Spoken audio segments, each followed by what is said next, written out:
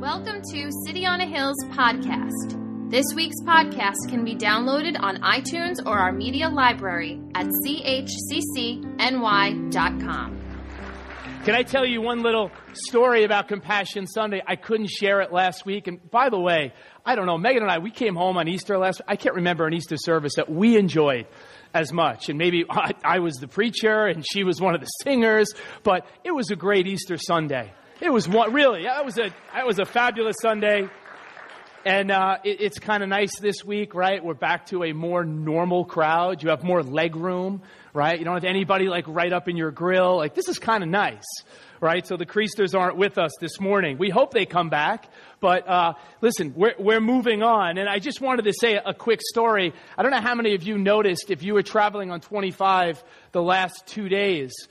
You know that little red, it used to be a florist shop for years, and it's dilapidated, and it needs help. It needs love, right? So Megan has been telling me for a while, honey, you need to go over there and talk to those people. I don't know who those people are, right? But she's like, you need to go over there and talk to them and tell them on Compassion Sunday, we'll either knock that place down. We'll get a team of people to knock it down. I know that's nice. Hey, buddy, we're going to knock your house down because it's not very nice. Or we're going to have a painting party, right? We're going to go over there and we're going to help you out. So she's been asking me time and time again. And finally, last Saturday, I acquiesced and I said, all right, I'm going to go, right? So there I go there and I knock on the door. Nobody answers. Now, again, I'm a little apprehensive. I don't know anything about these, right, who the owner is. So eventually I go back. There's like a whole horse farm back there. It's beautiful. You wouldn't know that from just looking on 25 as you drive by. So to make a long story short, though, this one woman says, oh, I'll go get Tony. Tony's the owner of the house, and we moved here 2 years ago. Great. All right. This guy comes up, the nicest man in the world, right? You know what I loved about him? He had earrings. He was tatted up, this guy, right? But this guy, you talked to him in 2 seconds, I fell in love with the guy, right? So this guy, we start talking. You know what God drops on me? And this guy, and I'm not embellishing at all. I said to him, did you get in an accident 8 years ago? Were you in like a motorcycle accident or something? Because I just knew who this guy was, right? So he's looking at me and he's like, motorcycle accident 8 years ago. And he's a little bit like, all right, who's this crazy guy that's asking me this question, right? So he really backed up for a second. I said, I feel like were you in Mather Hospital 8 years ago for something? And he goes, I didn't have a motorcycle accident, but I had a jet ski accident. Yeah, I did. I said, I remember you. I was there. My wife was in St. Charles giving birth to our first son. Who cares about that? My life was on the line. I had Lyme disease, right? Didn't know it at the time. But I'm sitting there and I'm watching this man and he's pacing back and forth. And his arms were cut. I mean, it was a gross scene. I said, I remember you there. I never forgot you. So at this point, this guy's going, dude, really? Really? He's really starting to back up now. He's like, how do you know this? Who are you? I said, I'm a pastor up the road. This stuff happens all the time, right? I'm kidding, right? And I said to him, no, man, God, I just remembered you. I don't know. So we get into a whole conversation. I meet his wife, right? And I said, we just want to help you in the front with that house. He stores hay and stuff. He wants to use it. He goes, look, I know it's an eyesore. He goes, with the town and all the regulations and the permits and all this stuff, we want to change things, but down the road a little bit. So maybe give us some time, then we'll have a paint party, right? I'm like, yeah, great. We'll get people to come over. But then I'm talking to him and his wife at the end, and they're like, listen, are you the church with the bells? We hear those bells. Really? I'm not. The guy says, are you the church with the bells? And I said, yeah, we happen to be that church. My wife and I have been so drawn to that place. We want to go. That's what they're saying to me, right? We want to go to the church. One of your services, do you have stuff during the week? Guys, like, do you have stuff with men meet and whatever? And she's like, I'm not religious. And I said, oh, good, because I'm not either. That's great. She goes, I'm spiritual. I said, so am I. Right? So we continued to talk, and right away the barriers came down, and I left there on such a high, and I said, you know what? That's what evangelism looks like. The Compassion Sunday is not just, oh, we made the flower. Look at the flowers, and we painted over here and did this. It's striking up relationships with people we don't know. It's being salt and light in the community. Oh, wait, you thought it was still... I'm here to preach this morning. I'm not giving you leftovers this morning. I'm giving you a fresh word this morning. I brought the filet mignon out today. Right? I didn't bring any of the Easter pie with me. Yeah, you should clap. That's right. You know, they call this Low Sunday. Low Sunday, right? You heard Pastor Joe say it. Attendance, this is one of the lowest weeks of the year. Well, we're starting a new series. I don't feel low today. I feel pretty high today, right? I feel good, all right? Some of you are like, really? You feel high today? I feel good right now. And here we are. If you got the message from Joanne, it sent it out a couple of times this week. I was going to start this later on, but we're going to be doing a character study of the life of Jacob. Now, I have never done this before. It's hard to believe because I've been preaching for a while now. I'm not as long as Pastor Linda and Pastor Joe. They're a little older than I am, but I've been preaching here for a while. I've never done a character study. And you know what really got me into it? I've done a lot in biographies, right? Bringing in saints from the past. And I said, you know what? I have to start doing characters from the Bible. I'm going to be preaching on Jacob. I'm going minimum 4 weeks. I may go 5 weeks. All right, depending. I'm going to drop some Moabs on you. As we get into like the wrestling scene, the fight of his life. I didn't know what to title this, even a whole series. It was hard. I'm talking to Megan last time. We were the wrestler, right? Because this is a guy that wrestles his entire life. Right, so one sermon will be the wrestler, but even when you get into the Sister Wives, right? Remember, there's a TV show, I have to call one of the sermons Sister Wives, and that'll be interesting how we navigate that. But there's so many great stories here in this guy's life.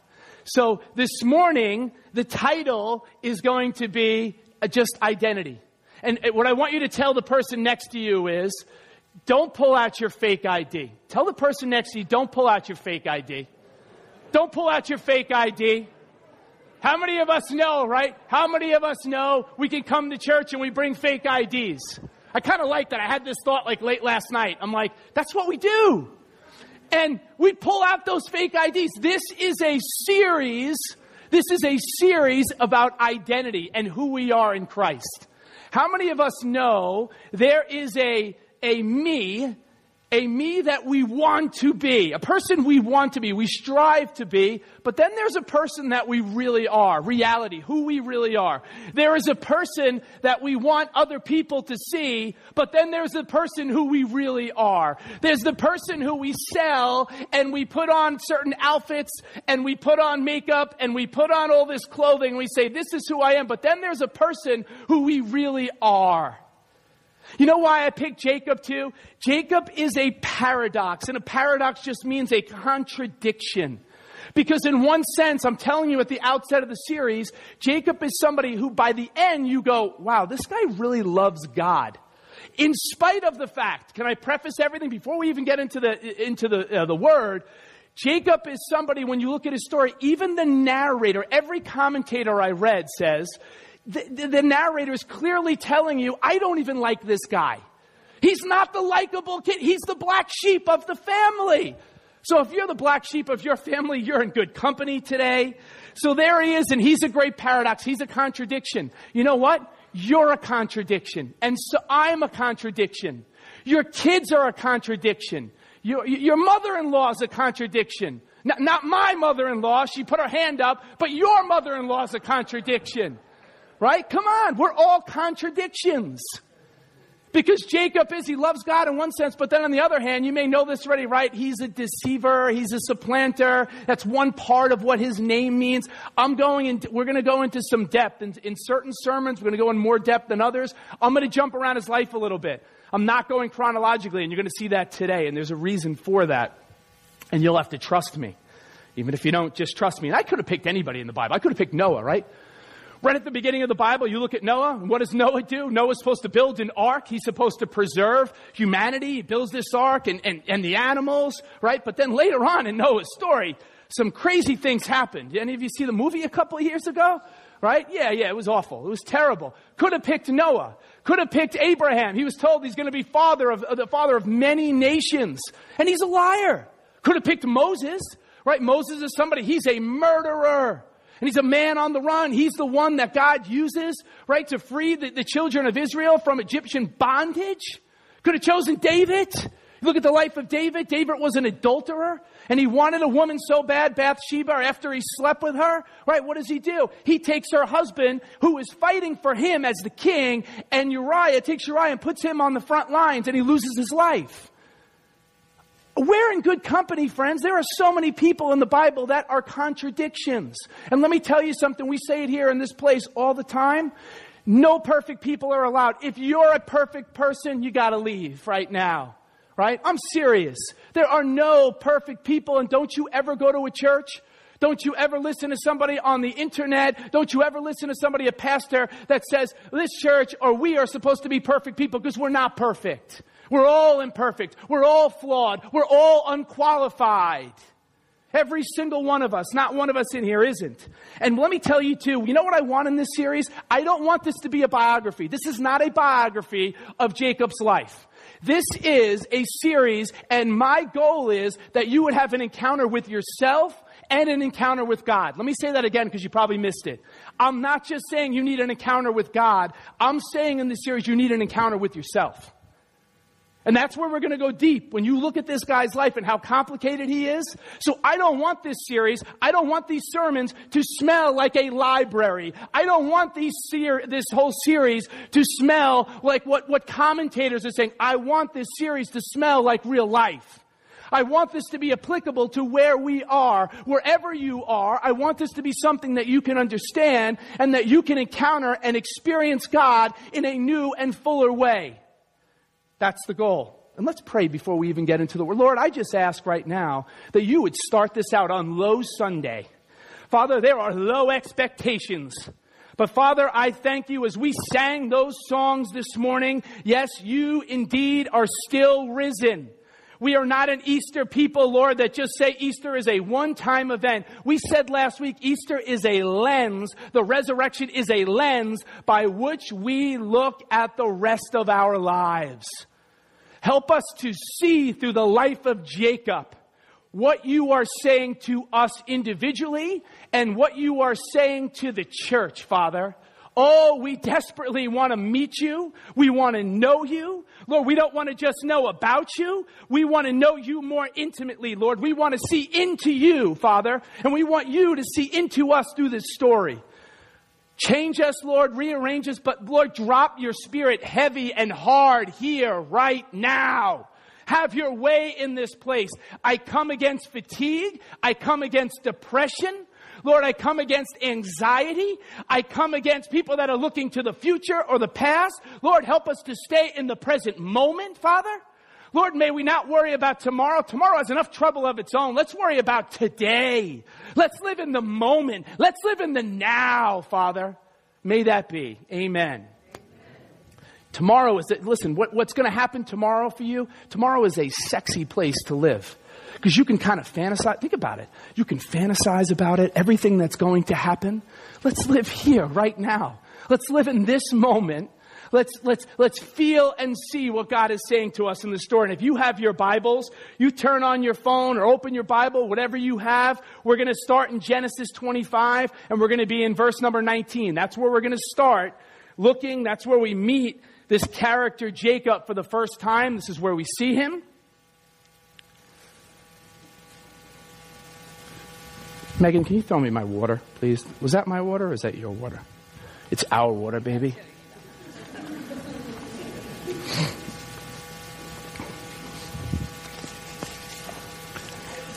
Everybody ready? Everybody ready? That's better. Okay, so starting in verse number 19, 25. Abraham became the father of Isaac, and Isaac was 40 years old when he married Rebekah, daughter of Bethuel, the Aramean from Padam. Like, you love the names, right? Every time you get into these stories. And sister of Laban, the Aramean. We'll get into Laban in another part. Isaac prayed to the Lord on behalf of his wife because she was childless. The Lord answered his prayer, and his wife Rebekah became pregnant. The babies jostled each other within her. And she said, "Why is this happening to me?" So she went to inquire of the Lord. Because you just kind of read it like, why is this happening to me? Every single woman in here, right? Right here is a woman that is childless.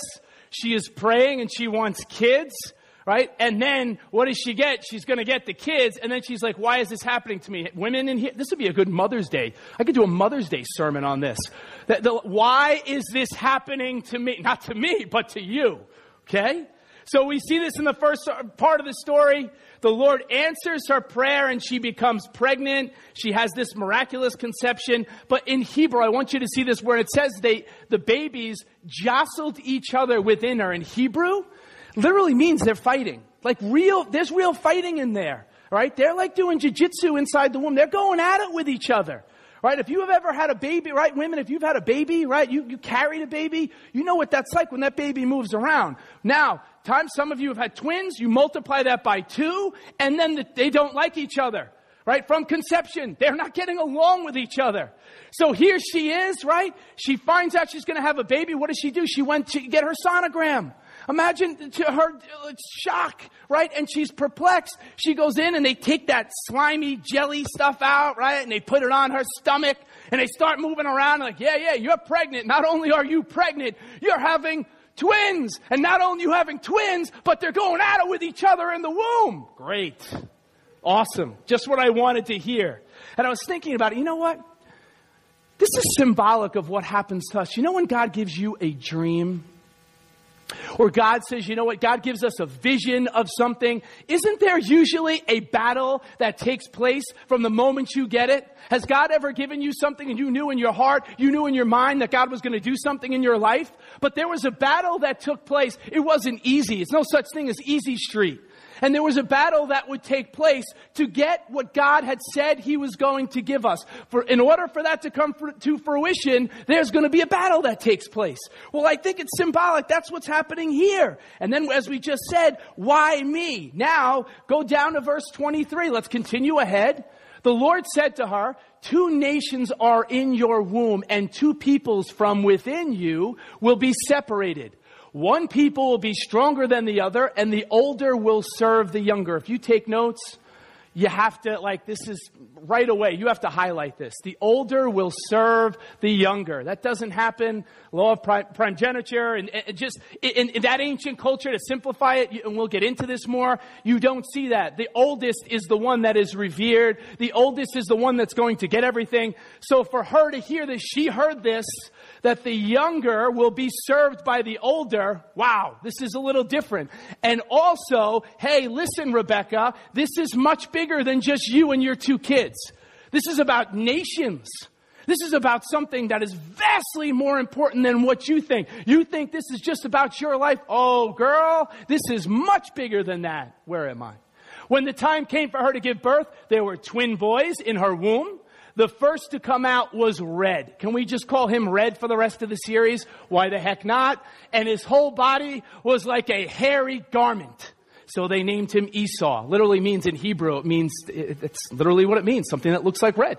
After this, his brother came out with his hand grasping Esau's heel.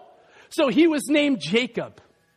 Isaac was 60 years old when Rebekah gave birth to them. So this is something that is bigger. We're going to get into that later on. But you see this here. The first guy, Esau, Red. Red comes out. And if you're a hairy person, he is your patron saint.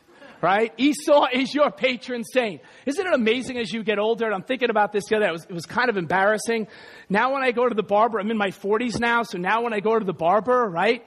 He not only cuts your hair, but you see hair grow boldly in places that it never grew before. And now he starts taking that, whatever that clipper thing is, and he goes in my nose, and he's going inside my ears. That didn't happen 10 years ago. You notice that, right? Guys, you know what I'm talking about? So if you're a hairy person, listen, you're in good company. He's your patron saint. This is your guy, right? And the nation, listen to me, the nation of Edom would eventually be taken or come from this guy Esau. So then you see this after it. What happens right after? You see Jacob is born. Jacob means one part of the meaning of his name. It means supplanter. It means deceiver. But really what it means, it literally means heel grabber. Jacob's a heel grabber. He's coming out and he's holding on to his brother.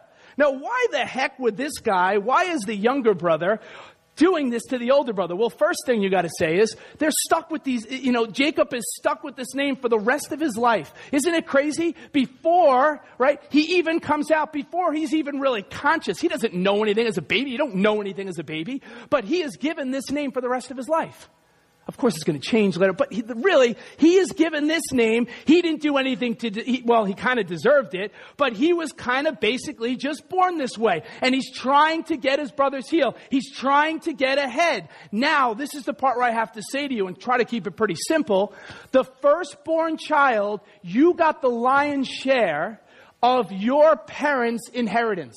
It wasn't like today, if you have a couple of kids, maybe you have 3 or 4 kids, right? And you share the inheritance. It goes equally. It's evenly dispersed, right? Amongst you and your siblings.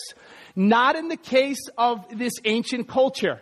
So in the Old Testament, it would be the firstborn male. You are the one, right? You're the firstborn. It has nothing to do with Jacob here. It's all about Esau. Esau is going to get everything because he's the firstborn. No wonder Jacob is jostling with him in the womb.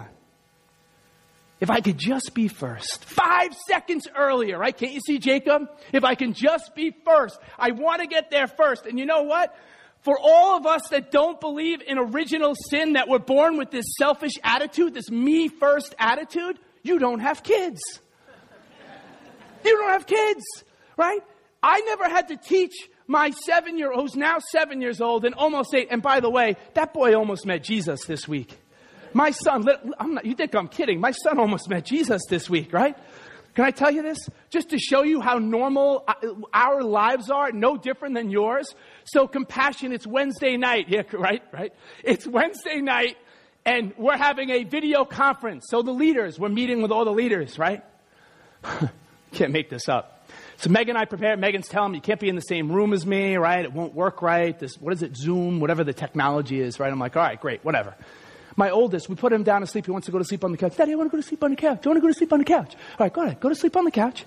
He hears me on this conference call when it starts, and he's been nudging us all night. You know when your kids are nudging you all night. He's cranky. He's nudging us, and he's getting after mom more than he's getting after me. So I have a little more patience at this point, right? Only this night. It's only this night, right? So I have a little more patience. And next thing you know, I leave and go next door to my parents to kind of escape. So I said, I'm going to get some quiet. I'm going to go next door. You can stay in here, right? So I'm hanging out next door. You remember this, right? You can't forget this. So I'm sitting there, and then he comes inside. He wants to bother me, right? He starts bothering me more. And then mom comes in, and we're getting into it with him. I forget. You ever get in a moment? I forget that my phone is on. I have all these other leaders that are there, right? So at some point, the switch flipped. I was done. And I'm like, boom. I grab the kid. I drag him out of there, not realizing again that other people are like, what's going on with James and Megan over there, right? So I take him and I discipline him and I lightly put him on a couch. 2 minutes later, the best part is Christian Losi goes, I think somebody just got murdered. And I'm like, afterwards, I'm like, Megan, did we say anything that was really bad? That's all we cared about. Did we say anything? But you know what? You know what was wonderful about it? I apologized afterwards. I did. I said, listen, if anybody saw me disciplining my child, I'm still working on that book, right? The parenting book. But it was kind of neat. As I laughed about it later in the week, I really didn't care if I was judged. You probably should have judged me. But I said, you know what? I'm normal just like anybody else. We're normal parents. So again, no perfect people allowed. If that's you, right? If you're not perfect, hey, you're in good company here with us. So anyway, back to this me first mentality. And what was I saying, right? This original sin. If you don't believe that, my 7-year-old, I didn't have to, and you don't have to teach your kids either, right? Did you have to teach your kids to say no? Did you have to teach your kids to say mine? No. I still have to teach my kids, please, thank you. You have to teach them those things, but you did not have to teach them please. You do not have to teach them no and mine. They kind of just knew those things, right? And if you're somebody that you don't believe in the devil, you have never worked with middle school kids. You don't have any middle school kids in your house. How true is that, right? I taught 1 year of middle school. And I said, I don't know if education is for me. I was ready to bolt. I was ready to leave. I'll do anything but middle school. Those are tough years, right? Aren't those tough years for kids? How awkward it is, right? And how they look and how they feel and da-da-da-da-da, right? But really, is it possible? Can I ask you this question, getting back on track? Is it possible really to be God-centered in a me-first world? Is it really possible in this world to seek first His kingdom and His righteousness, and then everything else will be added unto us? Because the world out there tells you it's all about you. Me first. Me first. Think about yourself. Don't think about other people. Think about yourself. Just go driving, right? Later on today, somebody's going to do something to annoy you on the road. Yesterday, I'm driving to pick up camel milk and some other chicken feet for my chicken soup, right? And the rest of you, like, your camels, yeah, the milk is good, but that we're not getting into that. But anyway, and it's like 8 a.m, and people are cutting me off, and I'm like, here I am. I'm getting annoyed right now. It's 8 o'clock in the morning, and I'm letting this stuff get into my skin, and this guy's going ahead of me, and me first, and this one's going me first, and then I'm doing the same thing to other people. Me first. It's a me first world. And Jesus says, you know what He says? He says, this is how it works in the kingdom. There are many who will be last. The people that think they're going to be first, and the people that think they're last, they're going to be first. I love how He flips it, right? He flips it. But you're like, Jesus, are you serious? Really? They're last, they're going to be first, and we really can live in a world where we think about other people first and we think about you first? Haven't any of you watched that movie? Or hasn't Jesus needs to watch a movie? He hasn't seen it yet, right? The movie, what the heck's the name of the movie? I just went blank. Talladega Nights. How many of you saw that movie? I like the movie Talladega Nights. Right? Some of you are judging me right now that I even watched it, and I'm bringing it up in church, and I said it's a good movie. Well, in that movie, Talladega Nights, Ricky Bobby, he's a race car driver, riding from down south, right? And what does his dad say to him? He said, Ricky Bobby, right? If you ain't first, boy, you last. Right? It's a great movie, right? It's a great movie. He's wrong, though. Some of you, he's wrong. It's a great movie, but he's wrong. But that's the world we live in. The world we live in is think about yourself, grab at other people's heels, just get ahead, do whatever you need to do to get ahead, because it's all about you. At the end of the day, it's all about you. And here is Jacob. He is grasping, and he comes out second. And when you think about this clutching mentality, look how C.S. Lewis put it. He's getting a lot of love, right? Doesn't C.S. Lewis get a lot of love from me? Right? You ever notice that? Right? Yeah. That means that you should read some C.S. Lewis stuff. Okay? Oops. We don't actually take part in the possession itself, but in having more than somebody else. Ooh, how good is that? That kind of really hits home. You know, it's not enough to be thin. I need to be thinner. It's not enough to be rich. I need to be richer. It's not enough for my kids to be smart. They need to be smarter. Remember his grandfather, Abraham? Remember Abraham? And he was from a place called, he went to Ur of the Chaldeans, right? I kind of think sometimes we still live in Ur. But the only problem with living in Ur is, at some point, somebody you meet is Ur. Right? But how true is this? Come on, how true is this really? This is the world we live in. It's me first. It's I want more than those other people have. I care more about myself. Can I now talk about these two guys? Because I did skip this part. The boys grew up. Look at this. The boys grew up, Red and Jacob. And Esau became a skillful hunter, a man of the open country, while Jacob was content to stay at home among the tents. Isaac, who had a taste for wild game, loved Esau, but Rebekah loved Jacob. What are they saying right here? Can we have some fun with this? Oh, I waited all week. I find this so interesting. Red is the kind of guy that can skin a buck. He can run a trout line, right? He's a real good hunter. He has a year-long subscription to Field and Stream. He watches ESPN every single morning, right? You know, some of you guys are like that, right? And then there's Jacob on the other side. You know in Hebrew what this is really saying? You know what it's calling Jacob? You don't see it, but can I tell you what it's saying? It's saying Jacob used to like to hang around the tents, and he used to like to cook with mom. He's a mama's boy. You know what I saw on myself last night? I cooked dinner at home last night. I'm not Red, right? They don't take me hunting. I don't get invitations. Hey, James, we're going hunting this weekend. No one invites me, right? Because they know what'll happen if I go out into the wild, right? They have to worry not only about the animals, they have to worry about themselves, right? That one of them may get hurt necessarily, right? You know what I'm talking about? And there I am. I'm cooking dinner last night. Did I make a feast last night? How good was my dinner last night? Some of you, I'm not telling you what I made, but it was good, right? So I made this dinner. I leaned over to Megan. I said at one point, Megan, because I'm doing this today. I said, Megan, I'm Jacob. I'm like a mama's boy, right? I know my way around the kitchen, right? They did. Listen, I will say this. A couple of people took me out. First time in my life, it was like maybe 2 years ago, and I shot a gun, right? I did shoot a gun. What did I shoot? A rifle what did I shoot? I had a shotgun, right? They gave James Lecce a shotgun, right? And guess what? I was pretty good. I was pretty good. I was real good. None of you believe me, but I was pretty good. So here they are, right? Here are these boys, and there's Jacob. Can't you kind of see Jacob? And this is for you, baby. Can't you see Jacob with mommy and they're watching reruns of Downton Abbey, right?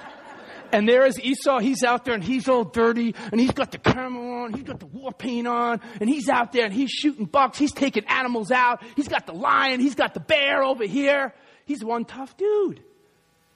Totally different. But Dad, Isaac, loves Esau because he's like him. And there is the mom, Rebecca, and she likes Jacob. Can you say dysfunctional family? Right? They would have been on the Jerry Springer show if it was today. Or a couple of years ago. Can we skip ahead now? This is where I'm going to camp out. I'm going to get deep. So I'm entertaining you a little bit on purpose. But now I'm going to get a little deeper. Can we go to chapter 27 in the book of Genesis? Because I want to take you and sit with the story. Now, next week, I'm focusing, I have a lot of good stuff. We're going to have some fun next week when we look at these two boys and Esau, who's out hunting, and he comes in, and you may remember the story. I know Pastor Tom preached about it maybe a year and a half ago, 2 years. Totally different. So I'm going in a totally different direction, but how Esau gives up his birthright. And we'll get into the whole birthright thing. I'm all about the blessing today. So if you would turn to chapter 27, I'm going to kind of skip around. I'll tell you some of the story. I'm not going to read you the whole chapter. I'm going to tell you some of the story, and I'm going to drop a few bombs on you, okay? A few things that I saw, and one commentator in particular that I was just like, just in awe of what he's saying is actually right. All right, so here we go. We go to 27, starting in verse 2. Isaac said, I am now an old man and don't know the day of my death. Let me just stop and say, he's going to live for a while after this, but he kind of thinks he's on his deathbed, right? He thinks this is the end for him. Now then, get your equipment, your quiver and bow, and go out to the open country to hunt some wild game for me. Prepare me the kind of tasty gluten-free food I like, and bring it to me to eat so that I may give you my blessing before I die. What's going on here? We'll get to that in a second. But you have to understand that his wife, Rebecca, now they're in a tent, right? They're not in like this opulent house, this huge house, right? You may think like this is like a big house. They're in a tent, okay? So when Isaac says this to his son Esau, go out and hunt me some wild game, bring it back, cook it up, give it to me, right? I want to give you my blessing. Rebecca hears this. Once she hears this, the wheels start turning in her mind. Well, that means Esau is going to go out. And remember what did it say in chapter 25? The older one will serve the younger one. She never forgot that. Jacob is her boy. Esau read, that's not her boy. That's Isaac's boy. Jacob's my boy. So she's saying, we're going to figure something out here so that you can get the blessing. And then she says, all right, here's what we're going to do. You're going to go get 2 goats. Oh, they got to be good goats. And we're going to take them and we're going to kill them. And then we're going to sacrifice it. And we're going to take it. I'm going to make an amazing stew. And we're going to feed it to your father. She doesn't say my husband. She says, we're going to feed it to your father. And then we're going to pretend that you're Esau. And here, listen, here's Jacob, right? What have I told you about Jacob? It says Jacob is smooth, right? He literally doesn't have a lot of hair. He has no hair on his chest, right? Red is hairy all over the place, right?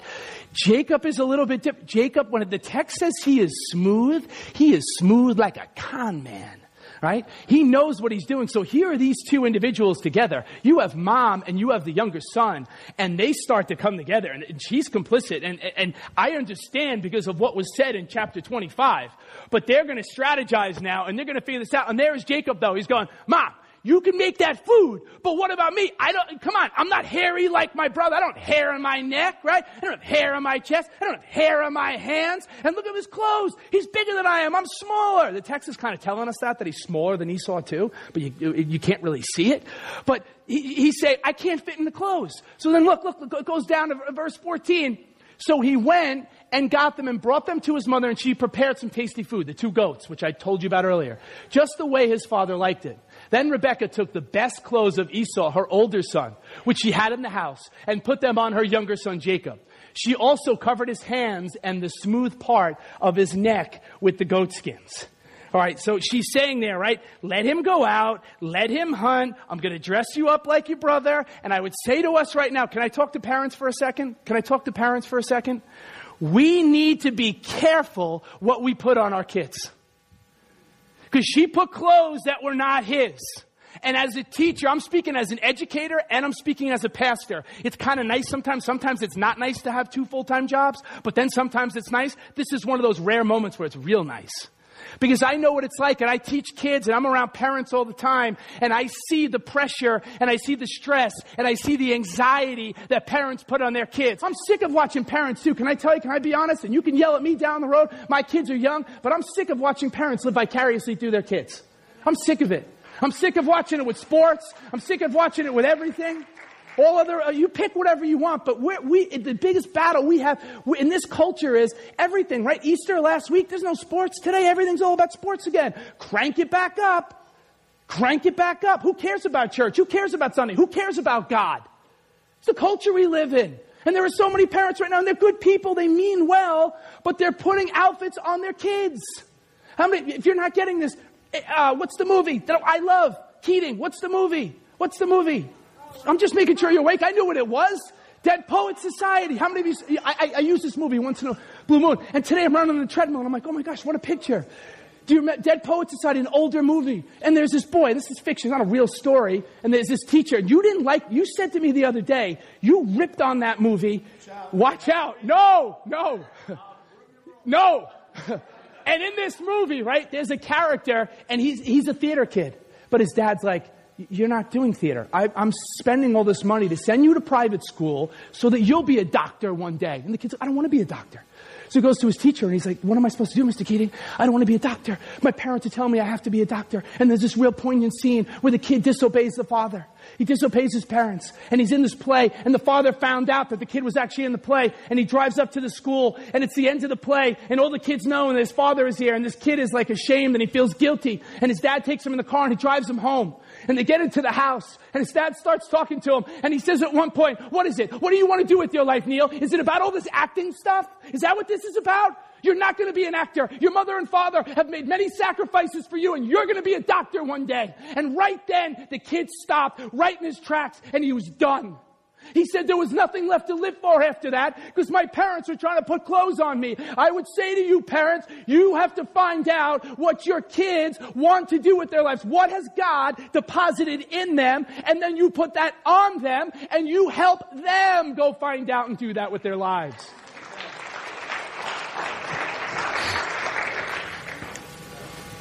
I didn't plan on going off like that, but I don't know, just felt that.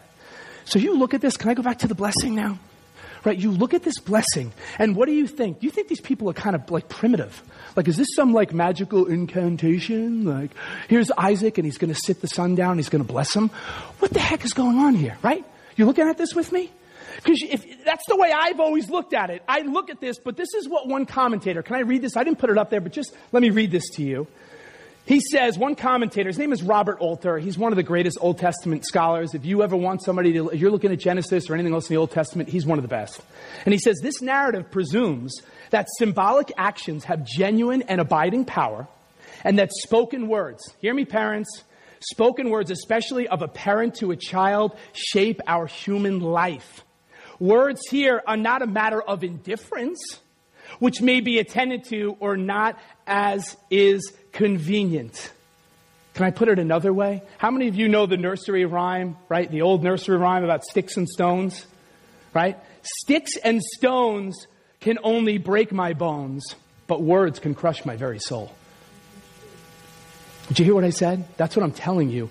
The words we say to our kids, oh my gosh, the power, again, can I talk a little bit as a teacher? The things that we say, the things I say to kids, the things I write about kids. Can I see my recommendation letter? Why do you want to see your recommendation? I just want to see it. You want to compare your recommendation to Johnny's recommendation over there. They want to know what you think about them. And parents, can I tell you this? Because this is free. This is free.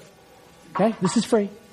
In my sociology class, I do this once a semester, and I delve into social psychology. You don't really care, but whatever, I'm telling you this anyway. And we talk about birth order.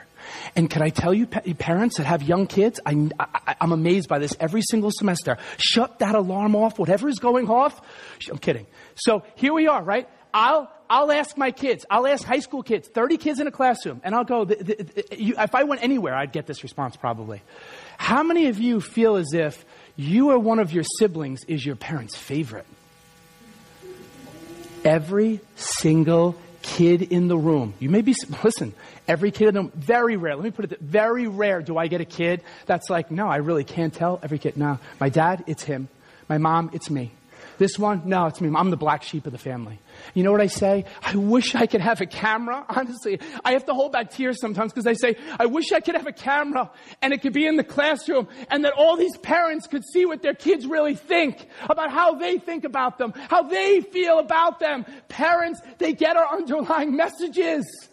Whatever we're saying to them, the words that we're saying to them, and so many times I look at myself, I look in the mirror. I said something last week, we were on vacation, and another time I snapped. I lost it because I couldn't find Jameson's food. He can't eat anything. And there I am for an hour, and I'm searching, and I snapped, and I said something I wish I could take back, but I can't, and my kid heard me say it.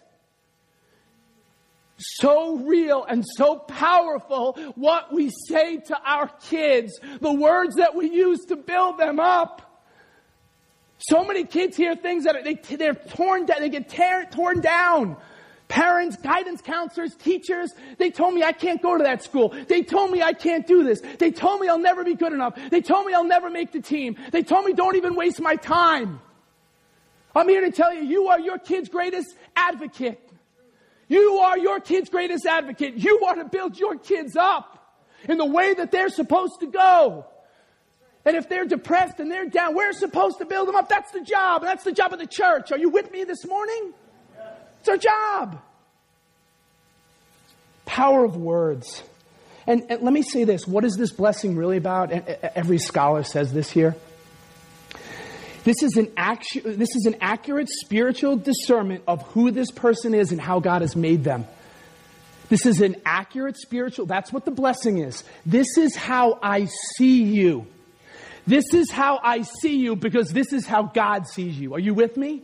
That's what the blessing here is. You may go, this is can't he just take it back? Can't he just take it back? When Esau comes back in, can't he just say whatever? Can't he just take it back? No. He's speaking into his life.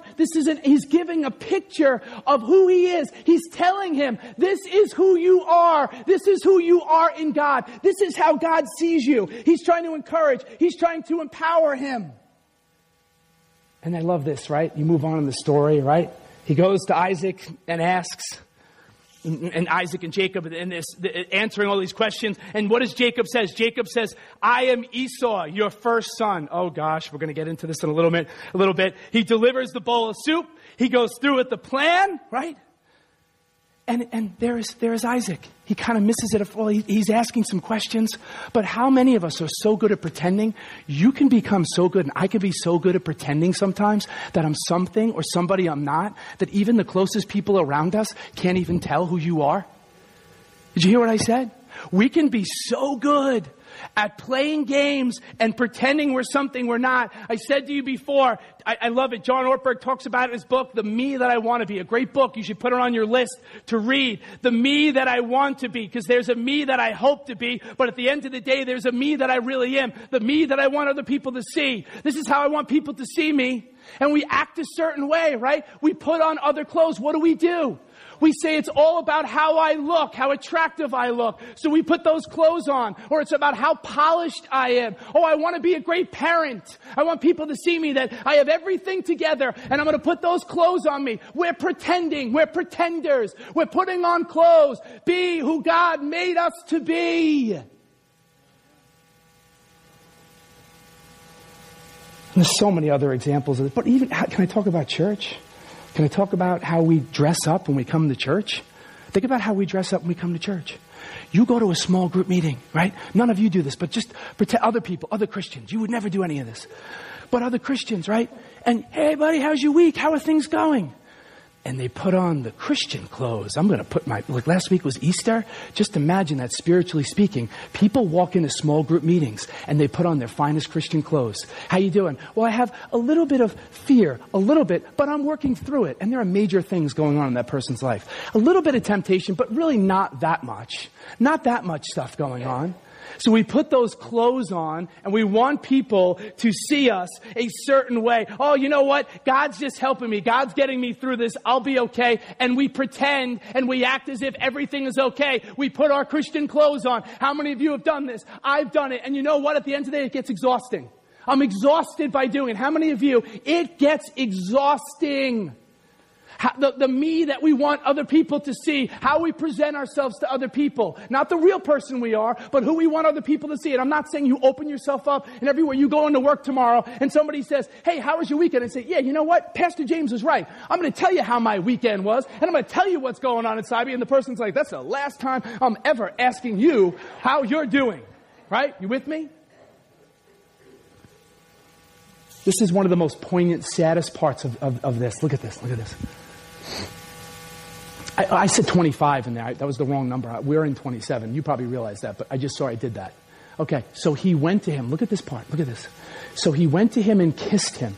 Isaac is saying, I don't really know. You see, you feel like red because you have the hairy hands and you have the hair on your neck. But your voice is different. Something is not right.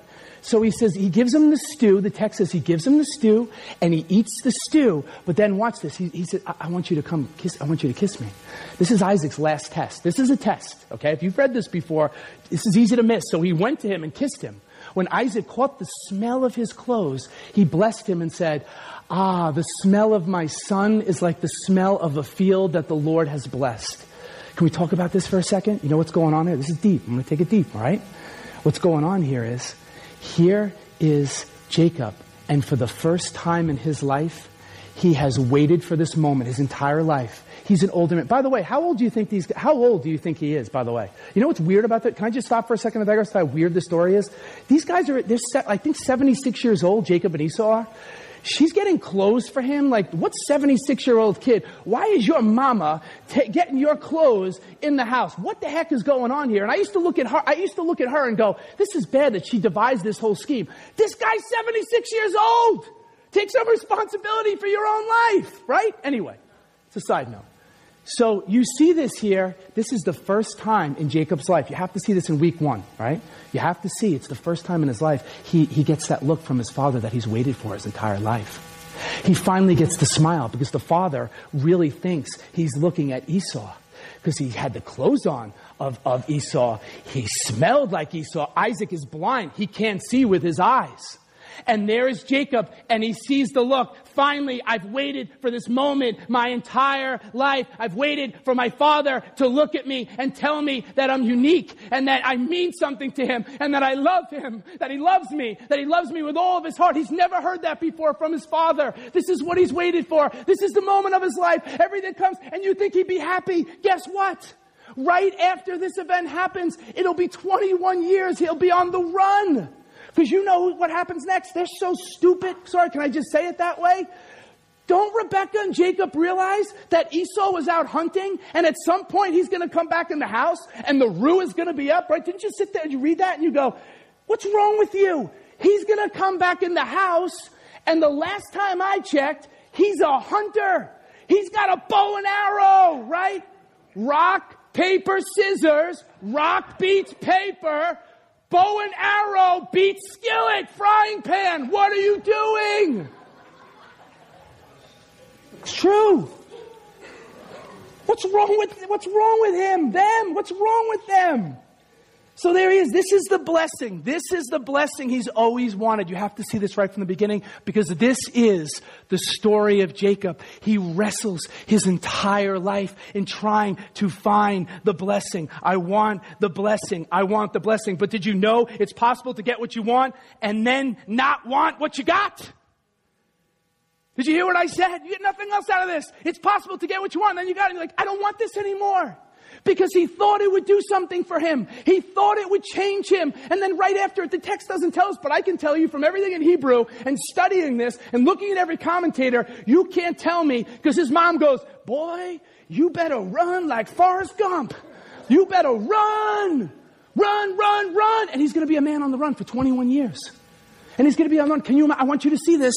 As he's a man running, can't you see him as he's running away going, what the heck did I just do? Why did I get involved with this? I feel no different, because at the end of the day, he knew that Isaac knew it wasn't him. He thought it was his brother, but it wasn't him. God can't bless who we pretend to be. Let me say it again, because some of you didn't hear it.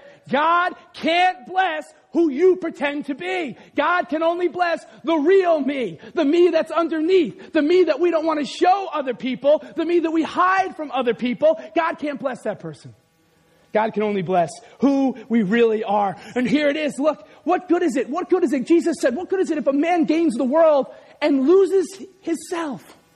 Loses who he is. Jacob can't even come back to the house again. He gained what he wanted. I got the blessing. I got the blessing. But here is a man who can never, ever come back to the house again because of what he did. He lost himself when he got the blessing. And then can I give you one other thing? Oh, this is so rich. This is so good. Look at this in 27:18-19. When it says, he went to his father and said, my father. Yes, my son. He answered, who is it? Jacob said to his father, I am Esau, your firstborn. All right, now I want you to compare this. I want you to see what he's looked for his entire life. Then compare that to, look at 32. His father Isaac asked him, who are you? I am your son. Look at this. This is Esau. So the first time when Jacob, right?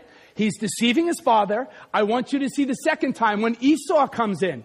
Look what Esau says. Your firstborn Esau. Now, I didn't see this. The Old Testament scholar Robert Alter showed this to me, and I was like, are you kidding me? In Hebrew, he's literally saying, who are you? He's a little surprised at the first part. But he doesn't think Esau's going to be back soon. No. I'm in the wrong spot. Where is it? I have to find a few. Here it is. Robert Alter says this. The last word in any sentence is the focal word, is the focal point, right? So when you look at this. In 18:19, I am Esau. This is Jacob lying. I am your firstborn. What is the last word? Firstborn. Do you see all of the fighting and all of the struggling?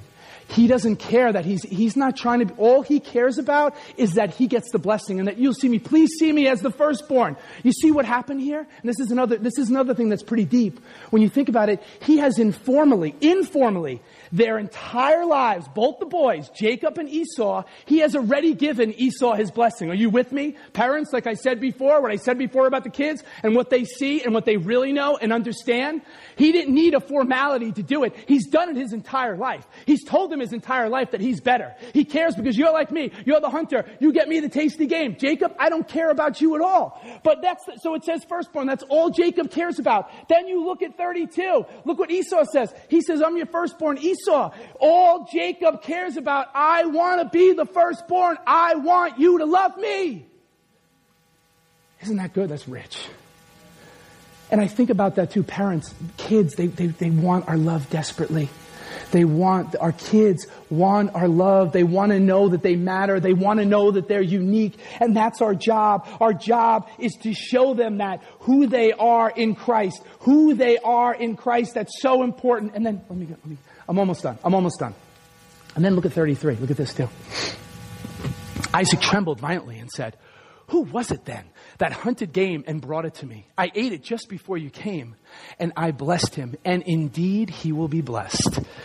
Here is where scholars, commentators will say too, you had the crying scene, or the scene where the kissing scene. And then you look at this scene right here, and what does this word indeed mean? It's full of implications for this. It means that Isaac has been fighting this his entire life. He only cares about Esau, right? We've said that the entire message.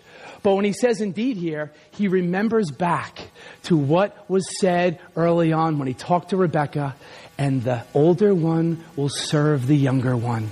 Do you know what Isaac realizes at this point? He realizes, oh my gosh, I have been fighting this for years. He realizes it's all about grace. And he realizes that God is scandalous. Do you realize that? How scandalous this gospel is? And God scandalized these people. These are real people. He scandalized them and said the younger is going to be served by the older. Are you with me? It scandalizes the gospel, scandalizes people. Are you kidding me? And then you look at this, take it to as we go to the table now. As we go to the table, right? You think about the firstborn. Do you know the Bible says, I almost spilled that, that would not have been good.